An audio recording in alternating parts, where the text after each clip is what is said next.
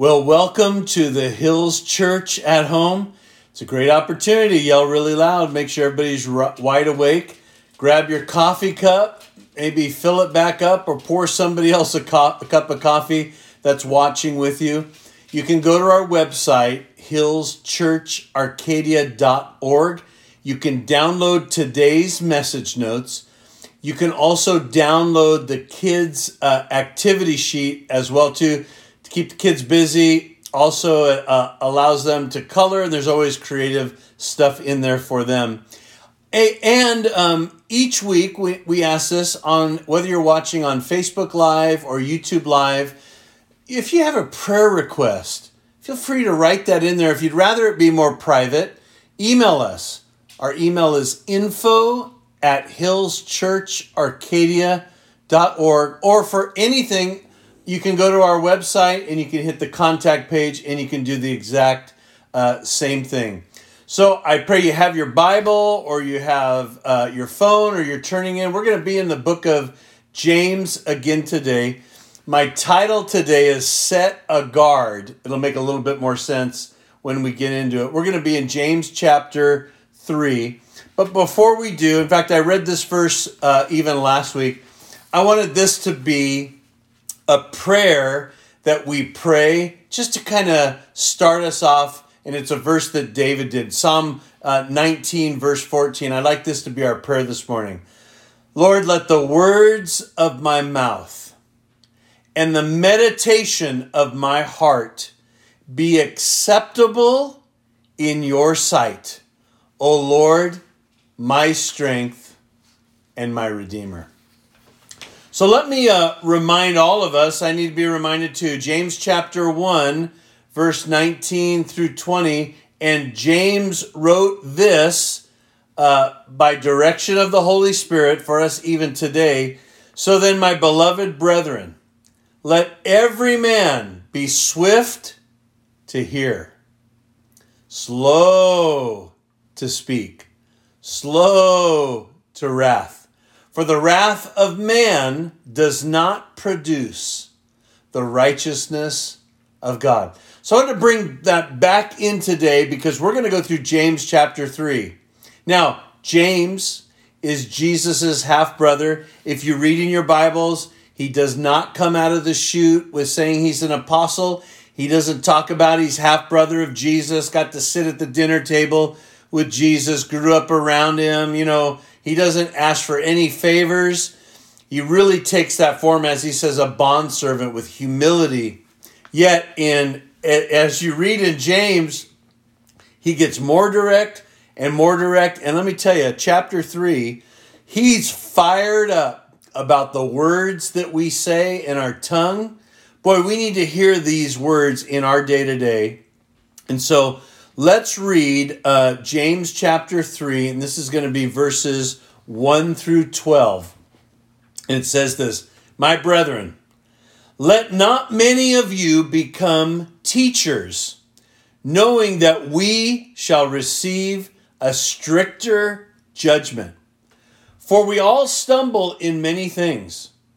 If anyone does not stumble in word, he is a perfect man, able to also bridle the whole body. Now, let me stop there. I remember being in Bible college, and my professor, Larry Powers, opened up my first class in Bible college. This was all new to me. And he read verse 1, let not many of you become teachers, knowing we shall receive a stricter judgment. I remember him backing off of the podium and weeping about the words that as we teach people and how we prepare ourselves and how we study. And I don't remember how many, but I knew that day that some people quit the ministry when they heard a stricter judgment. Well, then James, he kind of throws this out with just a little sarcasm, it seems like, but we know it's of the Holy Spirit. He says, for we all stumble in many things, but if anyone does not stumble in word, he's a perfect man, able to bridle the whole body. Now, we know there's no perfect ones.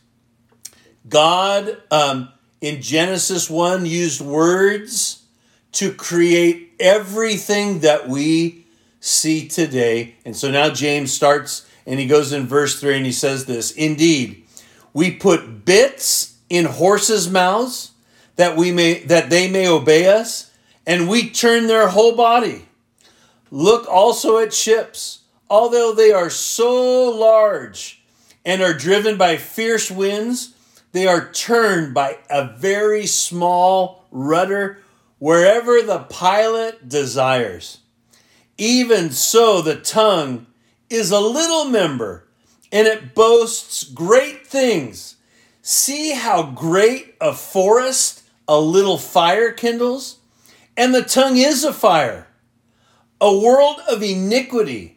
The tongue is so set among our members that it defiles the whole body and sets on fire the course of nature, and it is set on fire by hell. Boy, he's straight and direct. For every kind of beast and bird, of reptile and creature of the sea is tamed and has been tamed by mankind. But no man can tame the tongue. It is an unruly evil full of deadly poison. With it, we bless our God and Father, and with it, we curse men who have been made in the similitude of God. Out of the same mouth proceed blessing and cursing. My brethren, these things ought not to be so. Does a spring send forth fresh water and bitter from the same opening? Can a fig tree, my brethren, bear olives, or a grapefruit bear figs? Thus no spring yields both salt water and fresh. Set a guard. In fact, that's the title. Setting a guard over our mouths.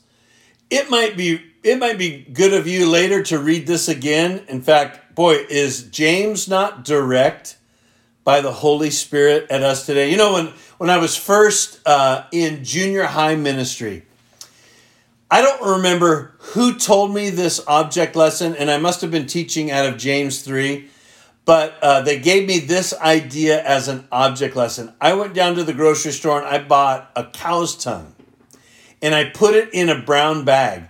But in the brown bag, I had this little ball. We see them nowadays. It looks like there's a little squirrel on it that moves. And I set this big bag on a table in front of all of these kids, and the bag is moving. And I said these words, I want you to know that the deadliest thing on planet Earth right now is in this bag right in front of you. And, you know, the bag is shaking. Well, these kids are junior hires. You know, they had their eyes, the deadliest thing in this bag.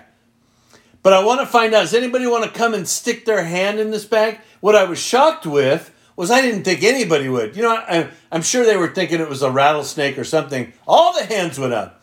So I remember I picked somebody and they came and they stuck their hand in the bag and they grabbed and they pulled out this big, long cow tongue. You know, it's dripping by then. It was really gross. But we began to talk about the tongue.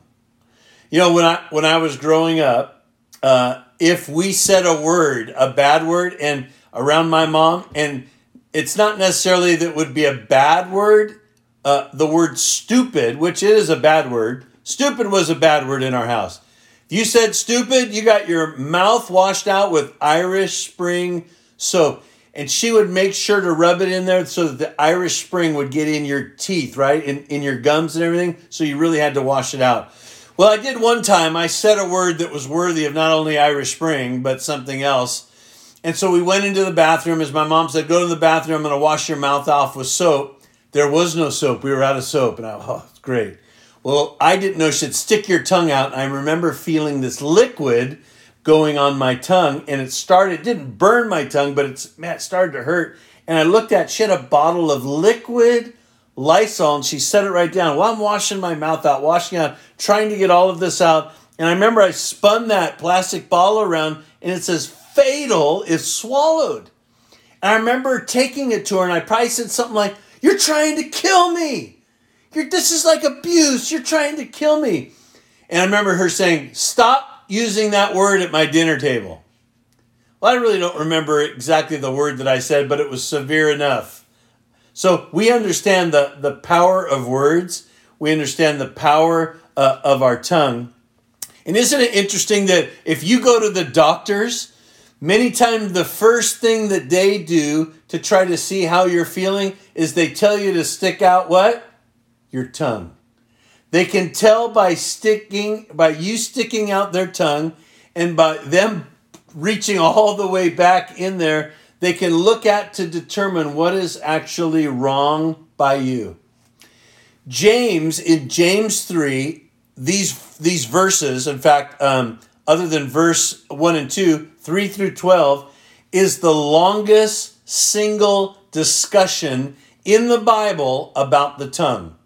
Solomon says some things, Jesus said some things, but we are the only beings that God created that he's given us free choice in our words. I have the ability to confess Jesus as Lord, or I have the ability to deny Jesus by my words. And by my words, I've been given the choice to choose my eternal destiny. That's how powerful words are. But James really starts off with your tongue, your words steer the direction that you go in. Well, he gives us this example. A horse, 1,000-pound animal, muscular, strong.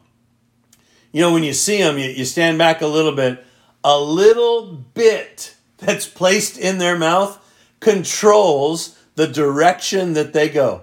Well, let's take the horse to the next extreme. A very muscular, fit racehorse that with a very small jockey on the back and a bit is able to control that horse at amazing speeds around the track. And it's all done by something that's in the horse's mouth. A ship, as James referred to. I'll use this. A massive aircraft carrier that weighs 102,000 tons. For us, in pounds, that's 204 million pounds. That captain, or whoever is controlling it, has a 100,000-pound rudder that's controlling a 204 million pound ship by something that is very small. Let's think of this for all of us that drive. A steering wheel.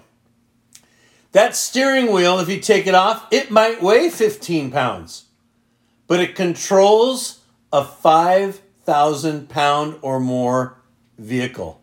So James wants to refer to us to remember that this very small member that's in our mouth has an ability to control the direction of a horse, a ship, or a steering wheel. Isn't it interesting that James doesn't in here talk about the heart, he talks about the tongue, but we know this, it's what comes out of the mouth is what's in the heart. Jesus talked about that. Out of the abundance of the heart, the mouth speaks. So James is letting us know that this 2 or 3 ounce tongue in our mouth, and I won't stick my tongue out, but this 2 or 3 ounce tongue in our mouth controls the direction of a 200-pound body. Think about that. It controls the direction. Psalm 64:3. It says, who sharpen their tongue like a sword and bend their bows to shoot their arrows, bitter words. Notice the tongue is used like a sword and arrows like bitter words. You know, there was a saying, you don't hear it much anymore, but we would hear this as kids. Sticks and stones can break my bones, but words will never hurt you. Do you know that's the biggest lie? You'd rather have a stick thrown at you or a broken bone that would heal for a word that somebody says. And you know, over the years of talking with people, It wasn't a physical attack or a broken bone or an injury or a car. It was somebody that said a word. You'll never amount to anything. I don't love you. Those words that not only became like Velcro, it's almost like it became the identity of a person, and it was words that were said, right? It's phrased, the pen is mightier than the sword. It was words that were said. In Matthew chapter 15, verse 11 and verse 18, it says this, it's not what goes into the mouth that defiles a man, but what comes out of the mouth, this defiles a man. But those things which proceed out of the mouth come from the heart, and they defile a man. The tongue is what sets on fire the very things that are in the heart. That's why last week we looked at where James talked about the implanted word on the inside, that transformation is taking place. It would almost be like if we kept an audio file all day long by the things that we said and played them back at night. I bet we'd be shocked with what we said. We could even take it a step further because we've seen it not only with a mouth, now we would say it's with social media and certain posts. That people say things out there that are just like saying words that have come from a heart that are nothing to do with building up. It's always tearing down. In fact, I was raised with, if you have nothing good to say, then don't say a word. Now, when we read in here a little bit, James is also going to refer, in fact, let me read this a little bit in verse 8. He says, but no man can tame the tongue. It is an unruly evil, full of deadly poison. With it, we bless our God and Father. With it, we curse men who have been made in the similitude of God. Out of the same mouth proceed blessing and cursing. My brethren, these things ought not to be so. And then he says in verse 11, does a spring send forth fresh water and bitter from the same opening? You ever been in the ocean and you're swimming, you're catching a wave, and all of a sudden a wave hits you and you sucked in salt water? How did it taste? Oh, you quickly wanted to throw up. Totally different than a lake or a river. That salt water made you want to gag. It was like the first time I remember my mom having coffee, and I decided to try her coffee, and I picked up her coffee cup and I took a sip, and I about went to the sink and spit it out, and I thought, excuse me, must have been strong coffee this morning. How could you drink that? That is terrible. It's bitter. Well, then I waited and I tried it to where it was like lukewarm. Oh, that was like worse. And then you think people would do iced coffee? Coffee's disgusting. It's good. Bitter. Well, notice how you become so used to it that it's not bitter anymore. But the example is that sweet water and bitter water don't come out of the same fountain. Sweet water is what comes out, or bitter water comes out. There has to be that change from within. And I remember hearing this verse probably for the first time when on one of the churches I was on staff with, they had hired a contractor, and I would hear him cussing, and he claimed to be a Christian. Now, he wasn't using the words that we were saying, man, those are like the severe cursing word, but he was cursing enough to where I can imagine privately he used the other words. And I remember one of the pastors, that really bothered him, and he used that verse. He says, you know what? Bitter water and sweet water can't come out at the same time. A fountain doesn't send them out. So the greatest and best use of this tongue is, number one, to bless the Lord. The greatest and best use of my tongue is to bless the Lord. In fact, James says in chapter 3, verse 9, We use our tongues to praise the Lord and Father, but then we curse people whom God made like himself. I want you to think about that for a minute. That we can stop and we can bless and we can worship and we can bless God with our mouth, and yet we can take this tongue and curse people, as the Bible said, that God made like himself. We are all made in the likeness of God. Would you remember that the next time? Maybe it's so quick that you want to say something against somebody. Would you remember that they were made in the likeness of God? Would you remember that you've had the same shortcoming when somebody cuts you off on the freeway? And I mean, you wish you had a missile switch in the vehicle. Would you take a step back and remember that person was created in the likeness of God? I've got to back off a little bit. I can't allow this tongue that blesses and praises God and uplifts people to turn into a weapon. With it, our tongues are used to praise the Lord our God and Father, but then we curse people whom God made like himself. So Psalm 141 verse 3, this is where I got the title for this message. Set a guard, O Lord, over my mouth. Keep watch over the door of my lips. Here's a prayer that we can pray every day. God, set a guard over my mouth. Keep watch over the door of my lips. And if I say something today that I shouldn't have said, would you convict me by your Holy Spirit? Would you allow the Holy Spirit to say, you know, Walter, you shouldn't have said that. Catch me when I say it. Allow me to catch it when it becomes a thought or it becomes something in my heart. Catch me before I say it.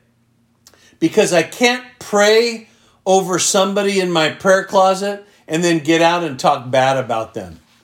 That's the double-minded man, unstable in all his ways. That's trying to do bitter and sweet out of the same spigot. It doesn't work. That's like trying to drink in, thinking that you can take a big gulp of seawater and enjoy it. You never will. Allow God to set the guard on your mouth and keep watch over the doors of your lips. I think James is teaching this to us even today because he's remembering we're being transformed day upon day, and we're allowing that fruit of this transformation to be evident. How? In the words that I say. It is so easy to speak out against somebody. It is so easy to tear down. It is so easy just to flippantly say something. What takes maturity is to allow the Lord to allow that tongue to come under control, because you've been implanting that word on the inside of you. And we're being transformed. Remember this, day upon day. We're renewing this mind day upon day. We're implanting that word. We're looking to Jesus day upon day, how he said things even in difficult times. You know, I love one of the things my supervisor for our church said. He says, you know, every night when he goes to bed, right before he falls asleep, he replays the day in his mind. The people that he met with, talked with, maybe corresponded by email, and he asks himself, was there anything that I should have said differently? Was there a way I should have done it differently so that I can correct the pattern so that I'm making sure that I am growing? Isn't that a great example? That every night or whenever it is you go to bed and your head hits the pillow, and before you conk out, that you replay the day, that you think of the words that you said, how you reacted with words, with clicks, with typing, that you would replay that so that every day you're being transformed. You're having change. You know what it would cause us to do? It would cause us to be quieter a lot more often. watching the very things that we say. That's all right. That gives you more time to bless the Lord. As we started off with the beginning, Psalm 19, verse 14, because this is David's prayer and heart. Let the words of my mouth and the dedication and the meditation of my heart be acceptable in your sight, O Lord, my strength and my Redeemer. Let my meditation be acceptable. Isn't it like an offering? Right? That offering in the Old Testament, be acceptable in your sight. If you've been listening today, maybe for the very first time, or you've caught up sometime later, and you've never made Jesus the Lord of your life, He has given us, men and women, boys and girls, the opportunity to use our words to confess Him as Lord. Romans 10, 9, and 10 lets us know that if I confess Jesus as Lord, and I do it with speaking it and saying it and believing in my heart, then you will be saved. Think about it. By the very words that you pray, you are changing the direction of your eternity. And I want you to pray this prayer with me, and I want you to pray it from your heart. And I also want to speak, if there's anybody out there and you've been running from God, and maybe you've just tuned in and this is your opportunity to run back to Him. Would you pray this prayer with me as well? Ready? Dear God, I believe that Jesus lived, that He died and rose again for me. I accept Him as my Lord and my Savior. Thank you for forgiving me of all of my sins, and today I begin my relationship with you. In Jesus' name, amen. If you prayed that for the first time, would you connect with us? You can do so by email, info@hillschurcharcadia.org, or just go to our website, click on the contact button, and you can fill out your information. So important that you connect with somebody today because you made Jesus the Lord of your life.